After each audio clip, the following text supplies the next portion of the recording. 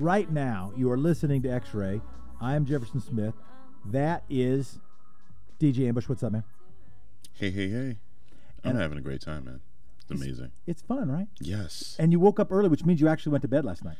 I did. I'm so happy about that. I got to bed before 1. This is something we've been working on.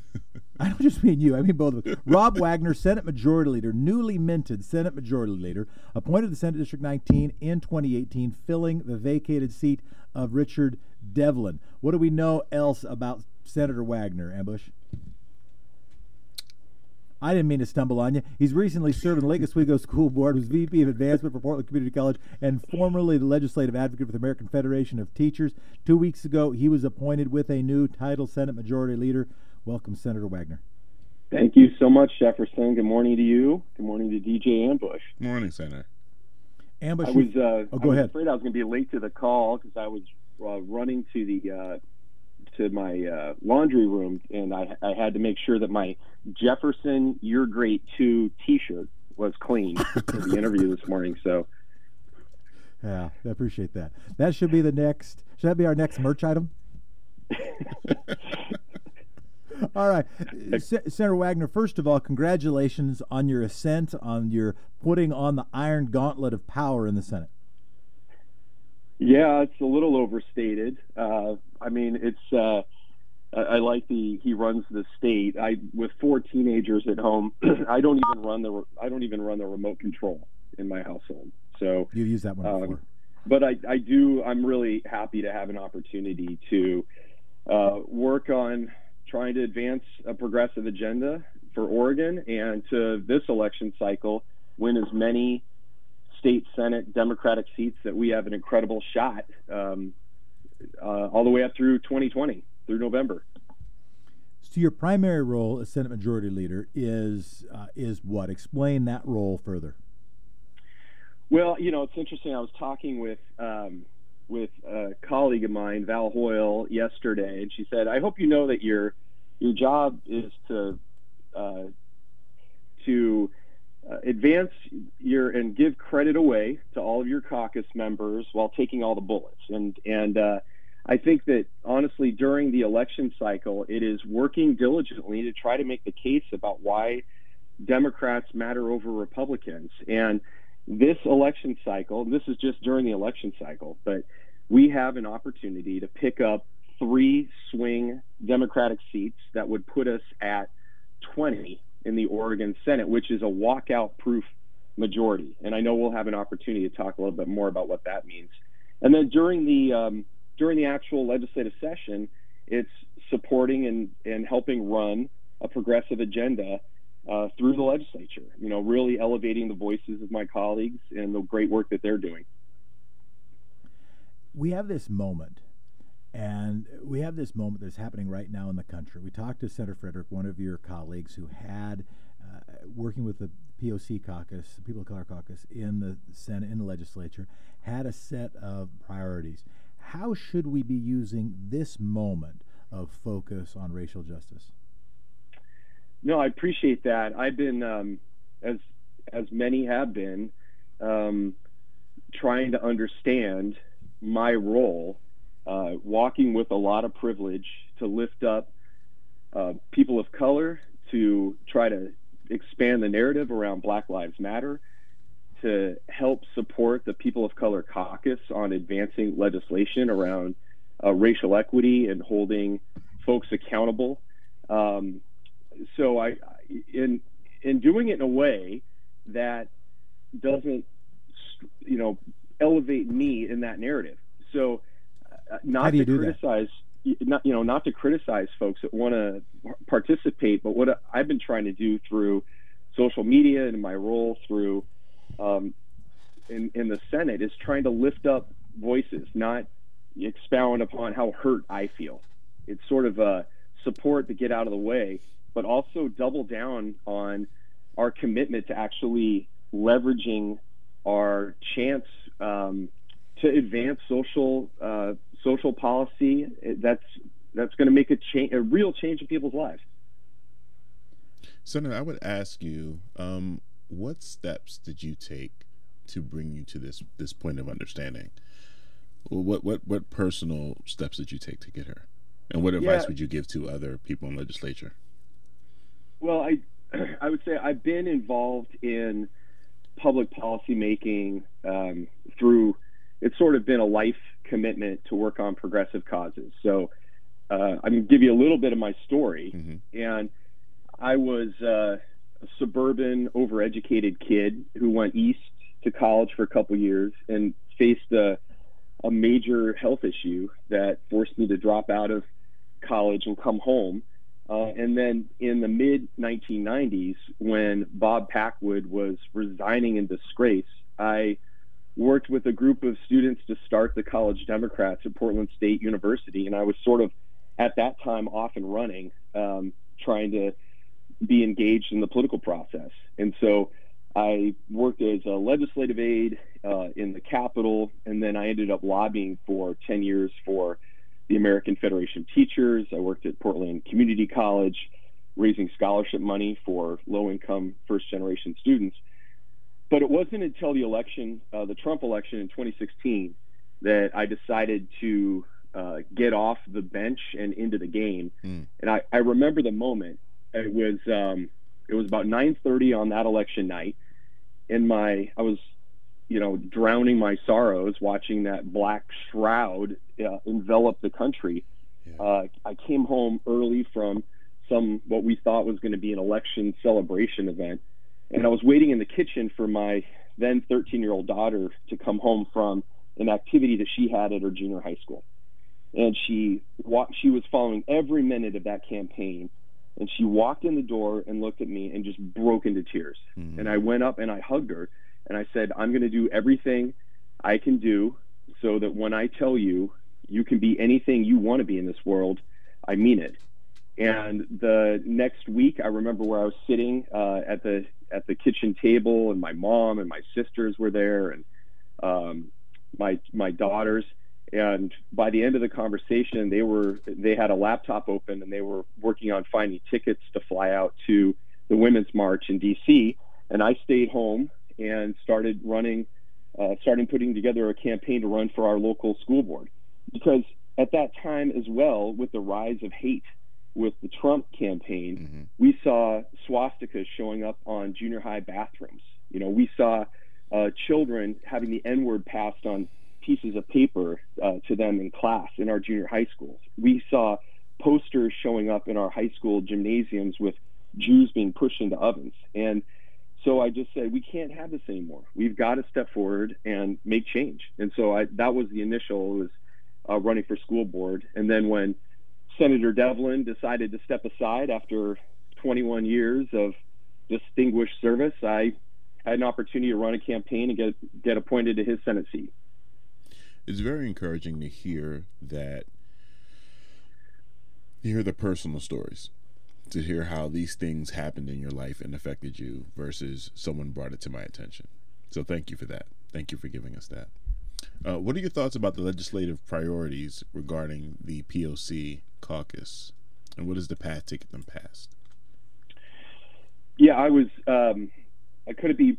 First of all, I'm glad that you had Senator Frederick on here this week. As folks probably heard from him and know, Senator Frederick has been a strong advocate in so many ways for racial justice, social justice throughout his entire life. I call him actually the Renaissance legislator, because if you start talking to Lou about where he's been and what he's done, it's like something out of Forrest Gump or something. He has been a biologist and a ranch hand, and marched with Dr. King, and I mean, just this incredibly talented person who at this moment couldn't be better positioned to be able to lead, along with Senator Manning, this dialogue. And so with the proposed legislation, I think it is affirming to hear that my colleagues will be supporting their legislative agenda heading into the remainder of this year and into the 2021 session and beyond. Will Republican walkouts block them? How do you block out the walkouts? Because that's what happened last time, right? The 2 sessions ago, I think that a lot of these priorities, a lot of Lou's priorities, got killed in the Judiciary Committee, or at least blocked in the Judiciary Committee. Then a little bit later, there were the votes to get them done, but then the Republicans walked out. How do you deal with that now? Well, Oregon is in a sort of terrible and unique position as having a constitutional framework that allows for the level of dysfunction that we've seen over the last couple of years. And we have annual legislative sessions in the Constitution paired with a 2/3 quorum requirement for attendance. And so what's happened is the Republican minority has figured out that they can determine the legislative agenda by threatening and now demonstrating on 3 occasions in the Senate. Because we have hard deadlines, they can just say we're not going to show up and we're going to go out of state and we're going to tuck our tail between our legs, and there's really nothing you can do. So the 2 things that we're focused on is, number one, trying to win back a quorum-proof majority so that when they walk out, we can still govern for the state of Oregon and make progress on the initiatives that Senator Frederick was talking about. And then we also have to figure out how to fix our Constitution. We need to have a conversation with the voters about the quorum. It sounds a little abstract, but we have to figure out how to have that conversation. Because right now, we don't have a functioning democracy. When the voices of people who are voting to put legislators in office to help pass progressive environmental policy, to help make advancement on equity initiatives, when these things are sidelined, we had another bill that we had been working on around sensible gun safety, and that got shelved. I just think that there's 2 things. One is show up at the ballot in November and let's get this done. And then the second thing is we need a longer term strategy to fix our democracy. And what is that? And what is that strategy? Is that a ballot initiative to change quorum rules? I think we have to have that conversation. I'm hoping that we can. That the other thing we can do is through rule. We can also, and I do think that through statute, we can talk about accountability initiatives for legislators. Right now, if you walk out of the state and you go to, I think some of them were in Reno, they were still collecting their pay and their per diem for the days that we were holding sessions. So we're down there in the Capitol running committee hearings, advancing legislation to the floor of the Senate, and we had our Republican colleagues who were out of state and accepting full pay for doing that. And I think we have to start there, and then I think we have to have a conversation with voters about what it means to be able to govern Oregon by having the majority's voice be able to be heard. So I think that we do need to have the conversation around fixing the quorum rule. In an effort to have that conversation with voters, feel like this is a great opportunity to start that now. Senator, how did that feel? I know when I first started seeing the news on them leaving the state and virtually being in hiding, and the whole concept was completely foreign to me, that this is actually something that they could do. How did that make you feel on a personal level? I mean, it was blocking your efforts to get things done, but personally, how did that affect you?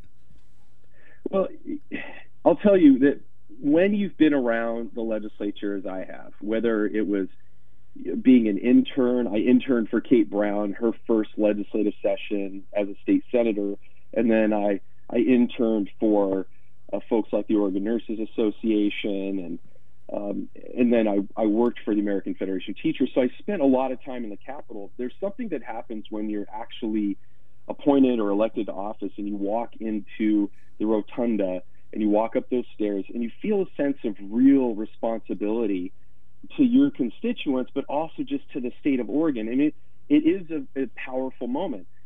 I felt that when people walked out that they were abdicating their responsibility, but also there's something inherent about threatening a functioning democracy. And it was beyond frustrating.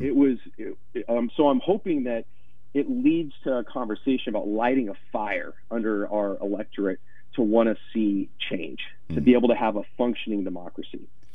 I think there's something to be said, just, coming from a voter's perspective, when we feel as though there's some, where we're sharing emotions with our elected officials. And I know there's always that, the challenge to be very well composed and make sure that you're getting the right messaging out, and you're not, you're not being offensive or checking off, any of the improper boxes, but just, hearing those real human responses and just honest, like it upset me, because we don't want to feel as though, there's this much distance between the people that are working for us emotionally.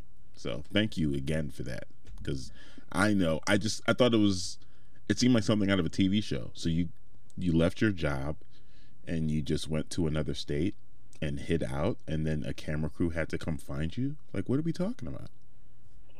Well, I appreciate that. I do love the fact that Oregon has a citizen legislature, that people, many people, really approach this work as the ability to come in and work together and legislate, and then be able to return into civic life. And the voices of constituents, the voices of people that will bring their raw emotion and their passion to the Capitol are more important, I will stress this, more important than what we hear out of the professional lobby. Getting people actually showing up and sharing their voice and their frustration makes more of a difference. And so I'm proud of the fact that we have a citizen legislature, that people return to their communities and are really listening to the voices of their constituents. And what I'm hearing is that people are sick and tired of people walking off the job expecting to get paid and then, killing progressive legislation. Right. We talked to Rob Noce. There's a few other things we want to talk about. I hope we have a chance to talk again pretty soon, because we do have Ty Carpenter from Don't Shoot PDX coming up in just a few minutes. But we talked to Rob Noce, who, like you, had a strong pro-labor background, and then got not fully targeted, but abandoned by most of public labor in his reelection bid, and some of public labor teachers who didn't like the PERS vote, but who did benefit from the other side of that vote, at least from the senators who voted in Rob Noce's position. I think you may have been one of them. I presume you were one of them. That were money actually going towards schools. That the PERS vote cost support for a bunch of Democrats. The way I was reading the tea leaves of you becoming Senate Majority Leader is that might even be viewed as a move to reestablish those relationships with public labor. In the coming session, do you think there's going to be more of a chance is it more of a priority on remaking those friends, or more priority on demonstrating some independence from public labor, which has been the biggest funder for Democratic campaigns in the state?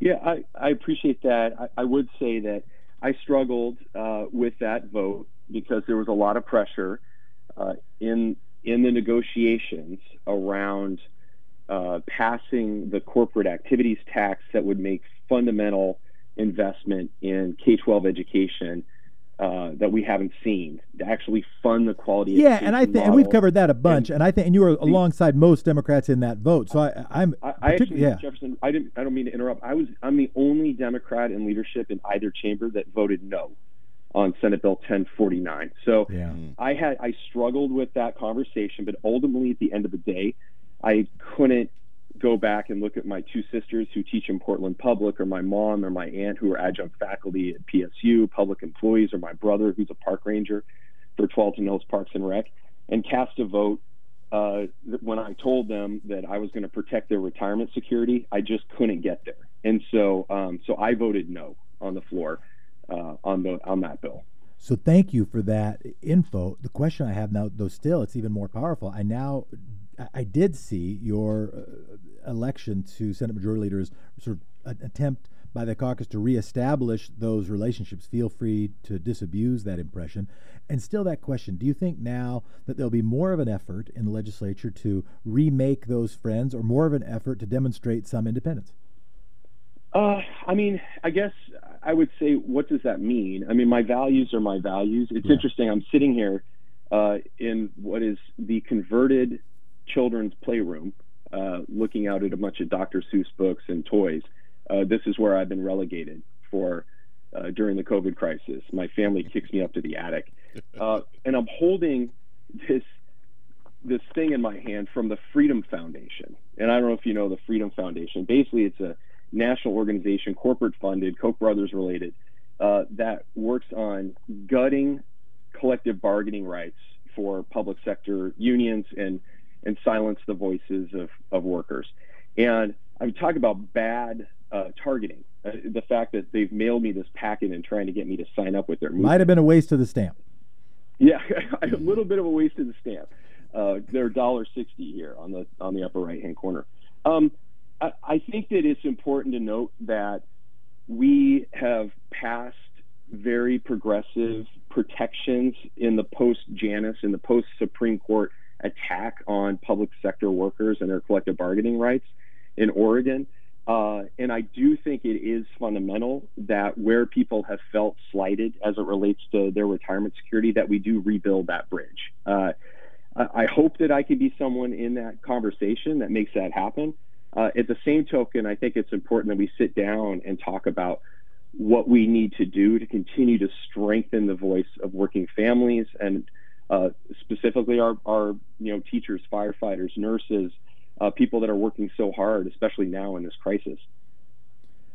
I want to ask some other questions that I hope we book this again soon so that we can, because I do want to talk to you about the redistricting proposal, and this is going to be the redistricting session unless voters pass an initiative, unless they get the signatures, and then voters pass an initiative to change that process. Would love your thoughts on that. Actually, any very quick thoughts on that? I haven't honestly tracked the initiative very closely. I've been usually I'm walking around downtown Portland and there's folks in Pioneer Courthouse Square and they're circulating petitions. The challenge is right now of people getting signatures on initiative petitions is mammoth. So I don't know whether or not they're going to qualify. I haven't read in depth what the initiative would do.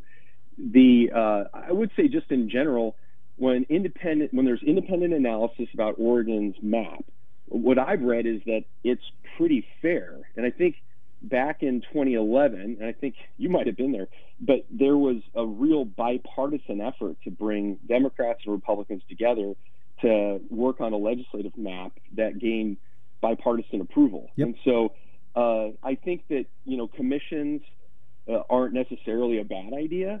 Some of what I've read is that, and correct me if I'm wrong, but that they would intentionally try to set up districts rather than looking at communities of interest, but trying to set up competitive districts. And for me, I think it's, the first and primary lens is looking at what are the communities that make sense rather than slicing school districts or cities apart, so that you can set up this competitive strategy for districts. I am proud to live in Oregon, where there's over 1 million registered Democrats and there's, I think, something like 690,000 Republicans. To think that somehow we're going to be able to have a redistricting map that doesn't reflect that most Oregonians by party registration, and even when you talk about non-affiliated or independent voters, it's if you really drill in on polling or you talk to those folks, there's the non-affiliated voters in my district. You talk to them; they aren't voting for Donald Trump. They aren't sort of swing voters. They just have registered as independent or through motor voter. They ended up registering as non-affiliated. So I think that Oregon has done it well. So I'm open to the conversation, but it'll be interesting to see what happens with that ballot measure. Before Ambrish closes this out, one more question. The Supreme Court just had a historic ruling on campaign finance reform, and on the ballot coming up soon is SGR 18. It'll have an initiative number that is different than that to clarify, to clearly allow campaign finance limits. That issue is going to come before you, is going to come before the legislature. I might want to talk about the policy there, but the seat of the majority leader, much of the role of the majority leader is to keep the majority, is to coordinate the campaigns, is to work with they're usually called partners, and work with the funders and work with the campaign managers and all the candidates who are out there, who are new candidates who are trying to build the caucus or help re-elect your Democratic colleagues in the Senate. Are you prepared or opening, or you've thought about how you might transform the way campaigns are done in order to run them in a context of campaign finance reform in Oregon for the first time in almost ever? Yeah, I was very proud to be able to support the legislation that led to the referral that will be before voters in November, and I'll be actively supporting that passage. When we get into the legislative session in 2021, I do think it's important to have several thoughts in mind. And I'll go back to 1996. It was the only election cycle when the voters had passed campaign finance reform in 1994. We went through an election cycle then. And it was actually the first election that I had worked on. And I worked with a group of folks running independent expenditure campaigns on behalf of legislative candidates. And it was not optimal. We were sitting there doing our own polling. We were sending our own canvassers out. The candidate had no ability to coordinate. And I think if you set the limits too low, what you're going to have is that people are going to move the money into the back room. They're going to run dark rates, these sort of independent expenditures. There's going to be no accountability for those resources until we can get at Citizens United. I think that, I'm worried about some of that. I do think we need appropriate limits, so I don't think it's appropriate for people to just be able to drop giant corporate cash at the last minute and kind of make an attempt to buy elections. I would say a final thought on this is that there is a difference between working families putting together $5 or $10 a month into a collective effort to try to influence elections.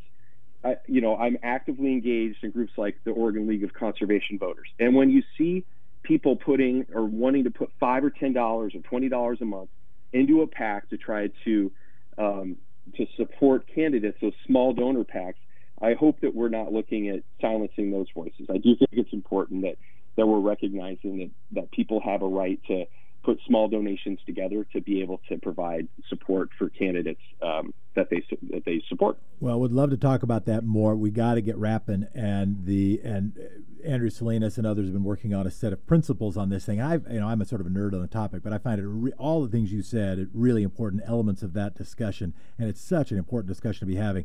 Ambush. Thank you so much, Senator Wagner, for your time this morning. We really appreciate it. My pleasure. Thank you for having me. It means a lot. Thanks, man.